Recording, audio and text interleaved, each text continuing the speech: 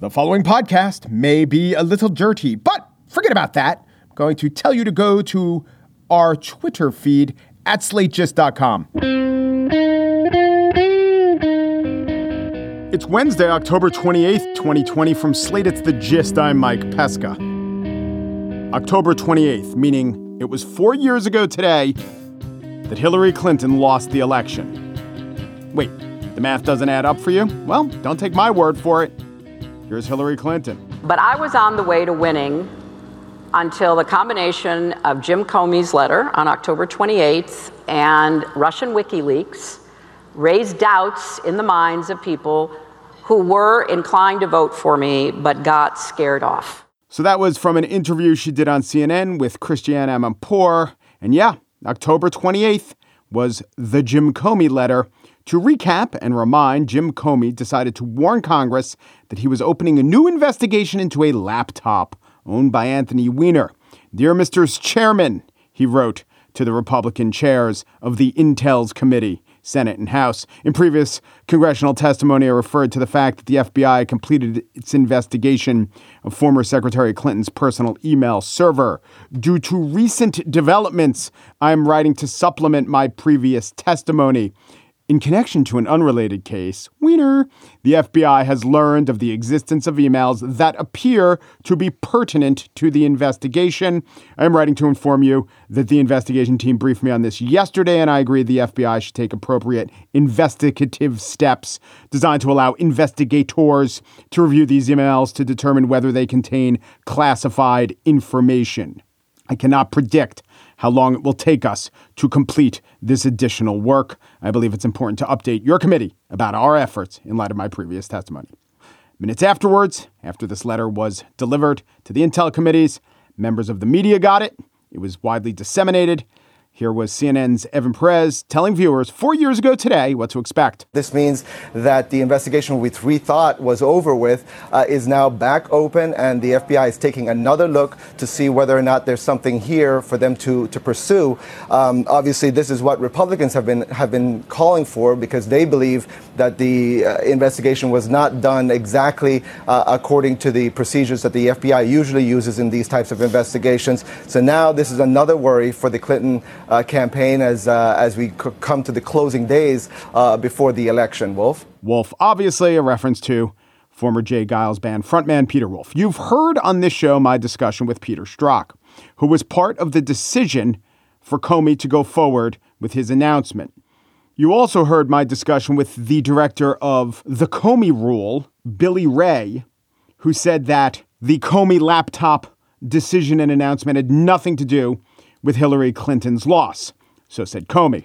So said Ray, as per his investigation in the process of researching a film told essentially from the perspective of Comey.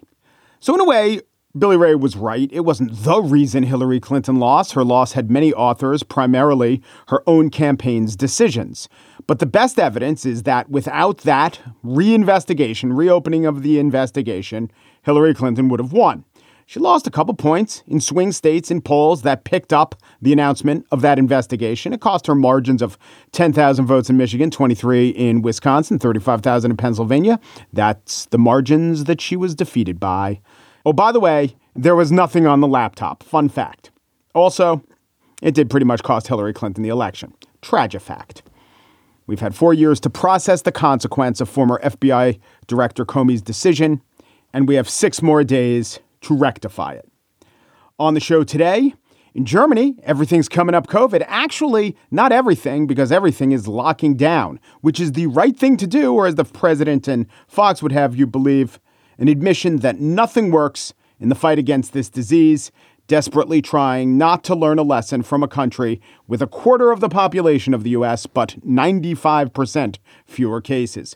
But first, our look at close contests in close states continues. For electoral purposes, Texas is the biggest in-play prize of them all. They have there a somewhat close Senate race, a fairly close presidential race, and whoa, the House races. Race me through the break. I'll meet you on the other side as I talk to Scott Braddock, our North Star of the Lone Star State.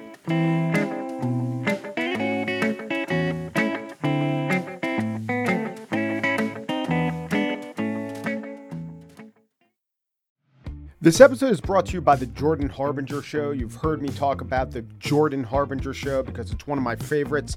He does in-depth interviews with some of the world's most fascinating minds. I can name a few: Barbara Boxer, Anderson Cooper, Michael McFaul, the Ukraine or Russia ambassador talking about Ukraine. One I recently listened to was Stanley McChrystal, the former general, and he told an interesting story about revering Robert E. Lee. But then, after having a portrait of him for 40 years, he's a 63-year-old man, throwing it in the trash. Because his wife says, you know, what that picture and that man means to you, it doesn't mean to other people, and you have to understand that. And then in the interview, they got around to the point where McChrystal talked about that interview in Rolling Stone magazine that pretty much ended his career, where it got to the desk of Barack Obama, and it had McChrystal saying unflattering things about the war effort, and just how he talked to his wife and how they decided not to be bitter and not to wallow in it. He could have taken some shots at the process, the reporter, or the president at that point, but he didn't. It was just an overall good interview. It was facilitated by Jordan's excellent interview style. Whether Jordan is conducting an interview or giving advice to a listener, you will find something useful that can apply to your own life in every single episode of The Jordan Harbinger Show. That could mean learning how to ask for advice the right way, or discovering a little mindset tweak that changes how you see the world. Search for The Jordan Harbinger Show. That's H-A-R, like the first three letters, and hard, B-I-N-G-E, as in how you'll want to catch up on all the episodes on Apple Podcasts, Spotify, or wherever you listen to podcasts. If you're going to play in Texas, you better have a fiddle in the band. But you know what band saying that? That was Alabama. Let's not listen to them. Let's listen to a man who knows Texas like, okay, I'm trying to think of an analogy. Like, well, I can help you with where you're going in go that ahead, song. Scott. Well, in that song, if you're going to play in Texas, you got to have a fiddle. One of the first things they talk about is they were doing a showdown in Houston, so it does qualify. Okay, that is the voice of Scott Braddock. He is the editor of the Quorum Report, and he is one of the two hosts of the Texas Take podcast. He knows politics. Thanks for joining me again, Scott. Thanks for caring about Texas. Let's talk. I do care about Texas. It is the second biggest state in my heart and in the country, in both population and size. Is there a chance, because I've been hearing there might be, that a Democrat could win statewide, and not only statewide, but that Democrat could be the former Vice President Joe Biden, winning the vote of Texas in the Electoral College? Possible? I suppose there's always a possibility, but I do want to temper everybody's expectations right out of the gate here. That what I'm about to say is true until it's not, Mike. There are more Republican voters in Texas than there are Democratic voters. There might even be more Democrats in Texas than Republicans, but it doesn't matter if they don't vote, right? So we're looking at the early voting totals now, and we're looking at all these polls that are coming in, and I'm sure you saw the New York Times Siena College poll said that Trump is leading Biden 47-43 in Texas. The University of Houston poll showed something similar, had Biden down 5 to President Trump in Texas. Now, we've seen some other polls, and including the Quinnipiac poll just last week had them tied at 47 apiece. I'll believe it when I see it. And the University of Texas Tyler poll showed over the weekend that Biden was up 3 within the margin of error. So these are showing a tight race in general here, which is not usually the case in Texas at all. As you know, President Trump won Texas by 9 points last time, but every presidential candidate on the Republican side for a generation in Texas has previously won the state by double digits. So President Trump has definitely traded votes in the Rust Belt for votes in the Sun Belt. It's having a bad effect for Republicans down ballot in this state for sure, which is part of why, and if you get into what's happening in the suburbs where I was traveling around last week, it's why it can be possible for President Trump to carry the state, but for Democrats to win the majority in the Texas House simultaneously. Right. So let's talk about all those races. But first of all, let's talk about the early vote and how it is structured. There's been a lot of reporting based on single ballot boxes per county. But sometimes in politics, for every reaction, there's an opposite reaction. So if the perception is that it might be harder to vote via these drop-off boxes, which from what I understand aren't a big part of Texas voting tradition, maybe that gets so much attention that what it does is spur people to just line up in traditional ways beforehand. It's a good observation. There's been so much back and forth in the courts about the way in which Texas voters are able to cast their ballot. The reaction to that, to all that uncertainty, may be that a lot of people want to be absolutely certain that their vote gets counted. When I was waking up at the early morning hours of the first day you could early vote a couple Tuesdays ago, I went down to my polling location in my neighborhood. And if I can, Mike, I would like to brag on my neighborhood for a second. This is a voting neighborhood in Austin. If there's a school board election, there's a line out the door. So I knew they were going to be all excited to vote for this one. And there were people who were waiting, sleeping, with their pillows on the sidewalk at 4 a.m. to be able to get there and cast their vote starting at 7 o'clock. This is an election. This isn't a new iPhone. People are, thrilled to go do this. And people don't generally do something like that if they like what's in office right now, right? They want to make a change. And so we saw people doing the same thing in Houston, Dallas, Fort Worth, San Antonio, all over the great state, and in some of the smaller counties as well. More than 7 million people have voted now early in Texas. And one thing that the governor did to try to thread the needle between the tension between Republicans and Democrats on how to handle the vote during the pandemic is Republicans do not want to see expansion of mail-in ballots, as you know all too well. Democrats were hoping for that. And so what the governor said instead was he would allow for extra early voting. We have 3 weeks of early voting, almost a month of early voting now in person rather than the 2 weeks that we usually get. And I was wondering if it was all going to be front loaded, if Democrats and others who are excited to go and vote in this thing would just vote in the first couple of days early, and then it would all kind of taper off. But in Harris County, which is 1/5 of the Texas electorate, that's where Houston is, each day of early voting in the first week, they were voting at about 100,000 people each day, so it wasn't slowing down there. We could be on track to have about 12 million people vote in this election, and historically, if you look back at previous presidential elections, it would have hovered around 8 million, something like that. If you go back 2 midterms ago, in 2014, Mike, it was about 4 million people who voted in that election.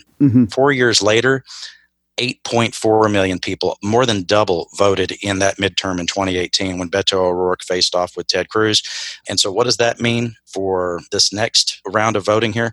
You wouldn't be surprised if you saw more than 12 million people vote. And on both sides, Democrats and Republicans, those operatives in both parties are sort of counting on the idea that the winner of a statewide election in Texas has to get at least 5.5 or 6 million votes. I think the perception from afar is that the power centers of Texas, or at least Governor Abbott, is doing what he can do to, I don't want to use the word suppress, but, not make it as easy as possible to vote. But as you know from Texas, it's not all power rests with the governor, and different county clerks and different local officials are doing a lot to expand voting. I've been reading a lot about actually how easy it is to vote in Harris County. So from what you've seen, is it easier or harder to vote for president in the 2020 election than it has been in past elections? You'll get pushback from people to what I'm about to say. It's easier to vote in Texas than it is in a lot of states where they don't even have early voting. Jessica Huseman, who does some of the analysis for CNN and covers voting for them in ProPublica, she's pointed out that in her estimation, it's easier to vote in Texas than it is in New York. And this is in a broad sense. What happens with our voting laws in Texas is we have some things that tend to push people out at the margins, which it's easier to affect the elections when fewer people are voting. Going back to that 2014 election when 4 million people voted, if very few people were turned away at the polls because there were some poll workers who thought that, their photo ID didn't match their face, that's one thing. It never should happen.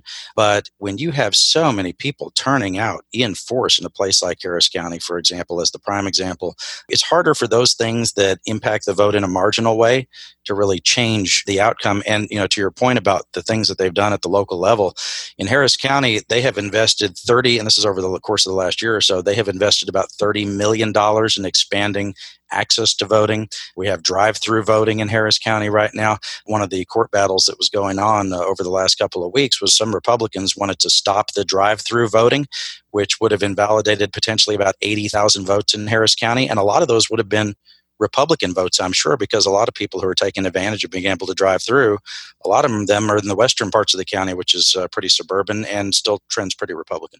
So let's talk about the Senate race. There we have the incumbent, powerful Senate Republican, John Cornyn. A recent headline, and he has a lead from what I see in all the polls of, low single digits to mid single digits. There was a story a few days ago. I'll read the headline in The Guardian. Republican senator tries to distance himself from Trump. He is is who he is. But if you read the comments, I don't know. It didn't seem like so much of a distancing as maybe a statement of fact. He talked about his relationship to Trump being like a marriage where people think they're going to change their spouse, but they're not going to change him. So what do you think? Has a lot, maybe too much, been made of the so-called distancing of Cornyn to Trump? And the second part of that question is, would he need to distance himself from Trump in the state? He must see some need to do that because these comments that you're talking about, he said that to the Fort Worth Star-Telegram editorial board and that it got picked up in other places. It seemed interesting to me, the timing of him sort of re-emphasizing that fact for people as we head into the general election, as we get into early voting here.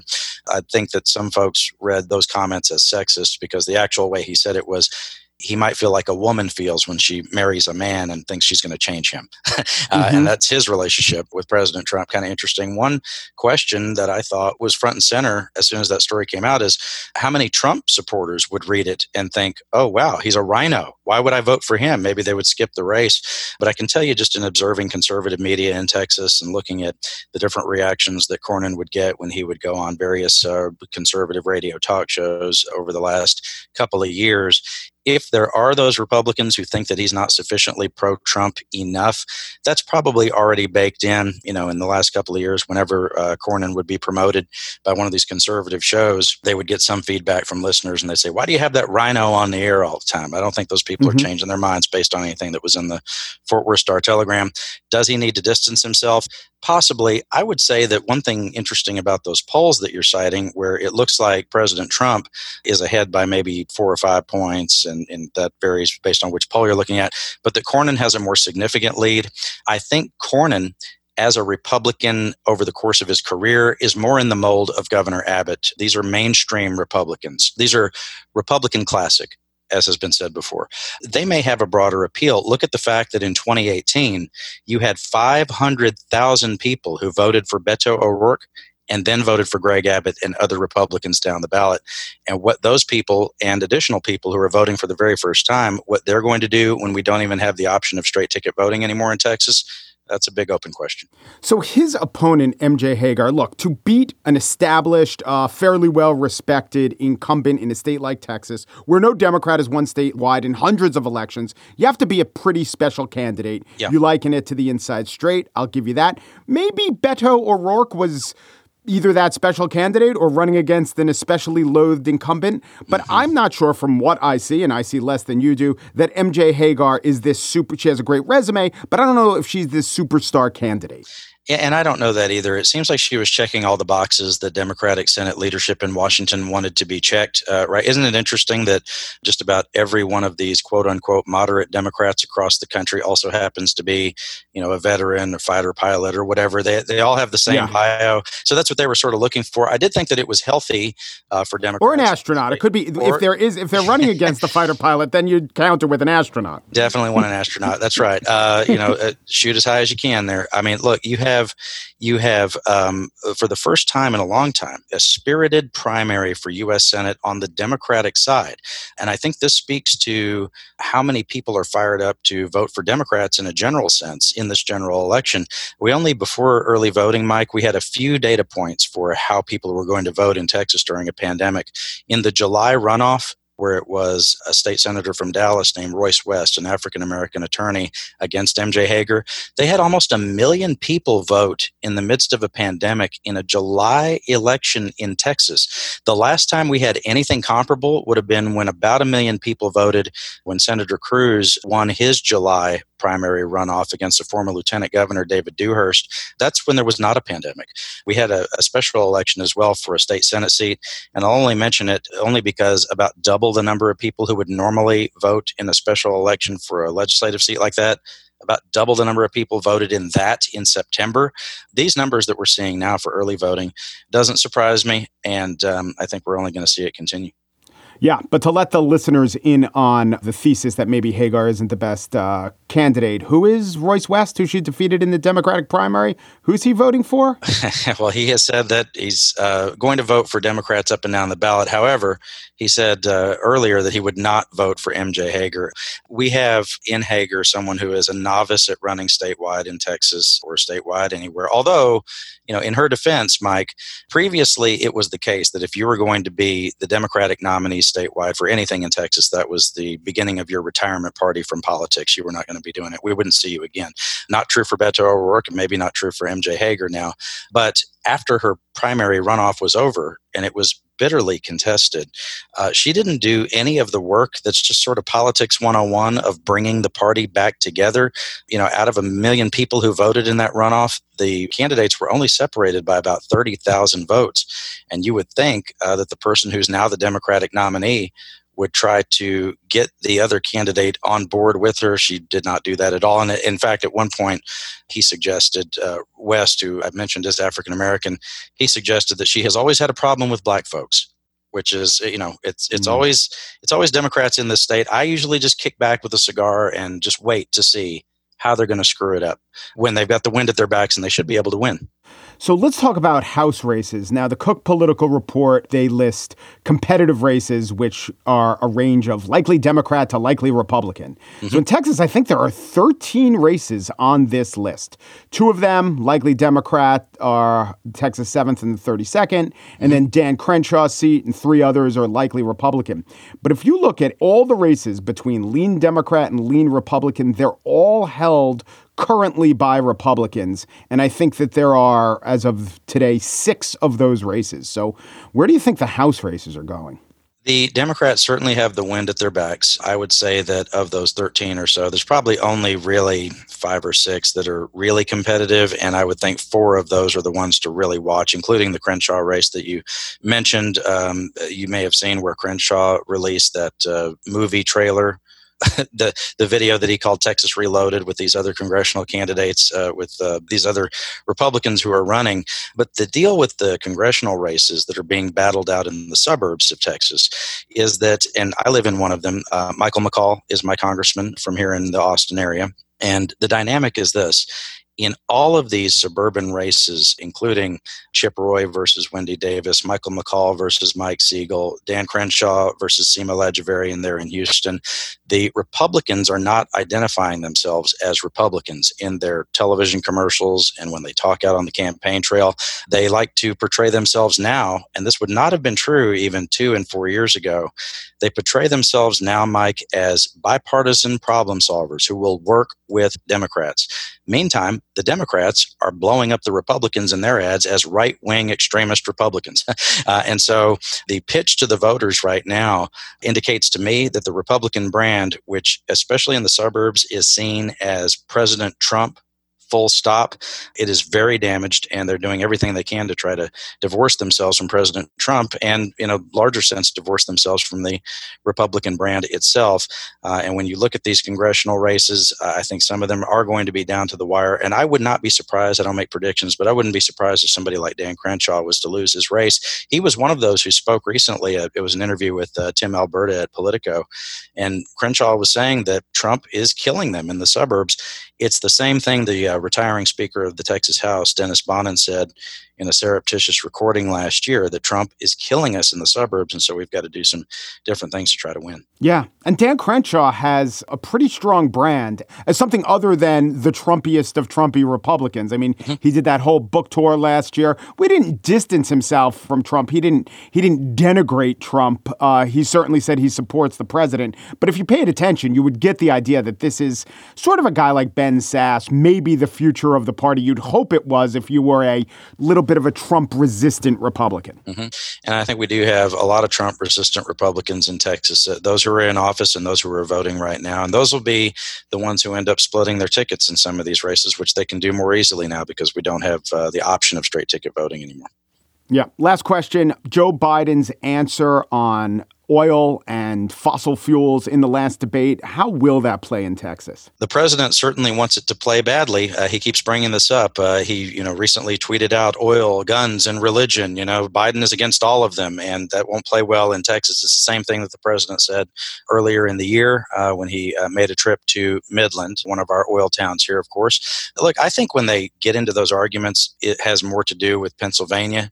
In Texas, oil and gas is extremely important. The polling on oil and gas and the support for the industry in Texas is generally pretty positive, but people here don't necessarily have it as top of mind. And what I mean by that is this is a state of 30 million people with about 17 million registered voters, and the direct jobs in oil and gas is about 400,000. It is important. It is key to our economy, but I think people are voting on issues that are a lot more diverse than just that.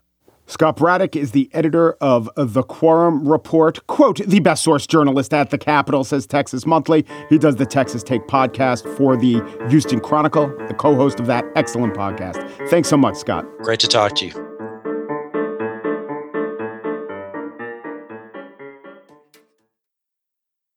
And now the spiel. I believe that most historians will conclude that when Donald Trump leaves office, he will have solidified his standing as the worst president of the last 150 years, without exception. I was interested to hear that John Kelly found Donald Trump to be the most flawed person he's ever known, without exception. I also think that coronavirus was the most mishandled crisis by any president, without exception. But that's not to say Donald Trump himself doesn't make exceptions. There's one pretty famous one that he trotted out prominently less than a week ago. With the exception of Abraham Lincoln, possible exception, but the exception of Abraham Lincoln, nobody has done what I've done. But there's another possible exception he's been referring to lately on the campaign trail. I will cut your taxes, not raise them, and I will always protect Medicare and Social Security, just like I've been doing. This election is a choice between a Trump recovery, and I call it a Trump super recovery because that's what's happening. You see the name? And a Biden depression. If he gets in, you're going to have a depression, the likes of which you've never seen before, with the possible exception of 1929. The possible exception of the Great Depression. So it's possible that whatever happens with the economy under Biden, it will only be as bad as the panic of 1896, or a little worse than the copper panic of 1789, during which the panic of 1792 took place inside the copper panic, a panic within a panic. It's as if the band Panic at the Disco scored a remake of the Al Pacino film Panic in Needle Park. But these are not the only times Donald Trump has ever asked for an exception. Oh, no. Even during the coronavirus, the early-ish days of coronavirus, Trump carved out an exception for the truly exceptional. We're going to win. We're going to close it out. While we mourn the tragic loss of life, and you can't mourn it any stronger than we're mourning it, the United States has produced dramatically better health outcomes than any other country, with the possible exception of Germany. Couple things. One, the guy, strong mourner, the strongest of mourners, quality weeper, top-notch renderer of garments, the best. But unlike Lincoln or the Great Depression, Germany's response to the coronavirus isn't the, 2 of the 6 historical events that every second grader knows. I mean, Germany's success against the coronavirus is a little less widely acknowledged. Less so now than when Trump said it, which was April 18th. Today, I do not think he would say that. In fact, he has now reverted to his usual mode, which is to speak in absolutes. Everything is the biggest and the best. So when he compares himself to the greatest president, Lincoln, certainly he's saying that Trump is the best, but, he might be tied with the guy we all think of as the best. Maybe a dead heat with Lincoln. Same thing with the Great Depression. That was the worst, right? Because the greatest depression, which is the greatest divot, would be the biggest hole that our economy's ever been in. So he's saying that I have been the greatest, maybe tied with someone else. He will bring about the worst, possibly tied with the other worst time ever. But then you get to Germany. What's going on with Germany? Why is he adding that, or did he add that to his list of possible exceptions? Because now the talking point du jour is that Trump did the best that anyone could have ever done regarding coronavirus, and that Europe, which supposedly did everything right, is now experiencing a spike, meaning they did everything wrong. This is the Fox News talking point. It gets cited over and over last night by Laura Ingraham. In Germany, check this out, thousands marched in Berlin over the weekend to protest their newest coronavirus restrictions as cases have surged, especially in Berlin. Now, you're not going to hear this on the other cable outlets. You're not going to hear it from a lot of the experts. But Europe now has 250,000 COVID deaths, and its nation's economies are in the toilet compared to ours. Again, understand this. Europe, which supposedly was the gold standard in managing COVID, now has more COVID deaths, and they've wrecked their businesses, their economies. The facts show, and so will history, that Trump was right. Now, a graphic over Ingram's shoulder listed 250,000 deaths. It was credited to Johns Hopkins. I cannot find that number on the Johns Hopkins website. I did find on the European Center for Disease Prevention and Control, an agency of the EU, I found on their website the count of 213,207 deaths in all of the EU and the UK. Also, right now, the US is at 227,000 deaths. So, according to those statistics, the US has still experienced more COVID deaths than the EU. So, maybe that's why mainstream media won't report it like Laura Ingraham will, that the EU has 250,000 deaths, because it doesn't seem like that's true. Or that the COVID death count in Europe has surpassed that of the US. That also seems untrue. But putting that aside, I mean, maybe I'm not seeing the right stats and those stats are correct. But maybe the big reason why the media isn't reporting this very meaningful stat that Ingraham seems to think exonerates the president is that what it's saying is that in a continent of 741 million people, they have around the same number as coronavirus deaths as our country of 330 million people, i.e., less than half the population of Europe. And it seems to me like a little more deaths, but if you want to say it's a little bit fewer, that's fine. It's still quite shameful how the United States is doing as compared to Europe. Saying corona is roaring back in Germany, saying German mitigation doesn't work, flies in the face of what the epidemiologists have told us all along. No real scientist predicted that without a vaccine, the virus was just going to go away. We all knew it would come in waves, in crests and troughs. The hope was the crests would be lower and less deadly that would occur otherwise without mitigation. Remember the concept of the hammer and the dance? The hammer is the lockdown. The dance is the resumption of activities, carefully, gingerly, but with a mind that they could all halt. And Germany seems to be in a halting phase right now. Germany and France are both in a halting phase. They are lumped together a little bit unfairly in the U.S. Germany has 20 million more people than France, but 25,000 fewer corona deaths. Also, Germany is spiking at over 10,000 daily cases. Yesterday, Wisconsin had almost 5,000 cases. Actually, I think a little more than 5,000 cases. But Germany's population is 80 million and Wisconsin's is just over 5 million. The point is, Trump should be saying, but definitely should be thinking that Germany is an exception and that Germany has handled it well and that the United States should try to emulate Germany's fight against COVID. But that's not the story because he can't let it be the story. It has to all be put in the Trumpian terms of absolutes, of things magically going away, and of the EU and Germany doing worse than the United States. That must be the case because that's what Fox News is saying is the case. I just think it's one thing if you want to have a debate between costs and trade-offs, that's legitimate. It's one thing if you want to say we made mistakes, but now we're really making strides. Or even you can excuse our mistakes, can't you? But if you and your handmaidens are saying we're entirely right and they're entirely wrong and we've been right all the time and they've been wrong all the time, I would say that it is in fact not the best. It's kind of the worst. And Laura Ingraham is the worst propagandist on the worst network in America, with the possible exception of Hannity, Tucker, Fox and Friends, and Jesse Waters.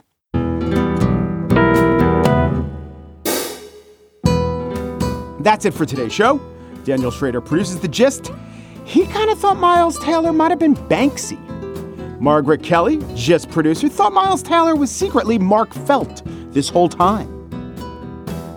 Alicia Montgomery, executive producer of Slate Podcast, thinks Miles Taylor was a member of Duran Duran. She still thinks that. Check the liner notes. The Gist. Yeah, I didn't have Miles Taylor in my anonymous pool. I had Karen Pence, Mike Pence, the gay bunny in the Pence household, and as a long shot, Boobalinsky. Umpru depru dupru, and thanks for listening. Thanks for Boobalinsky.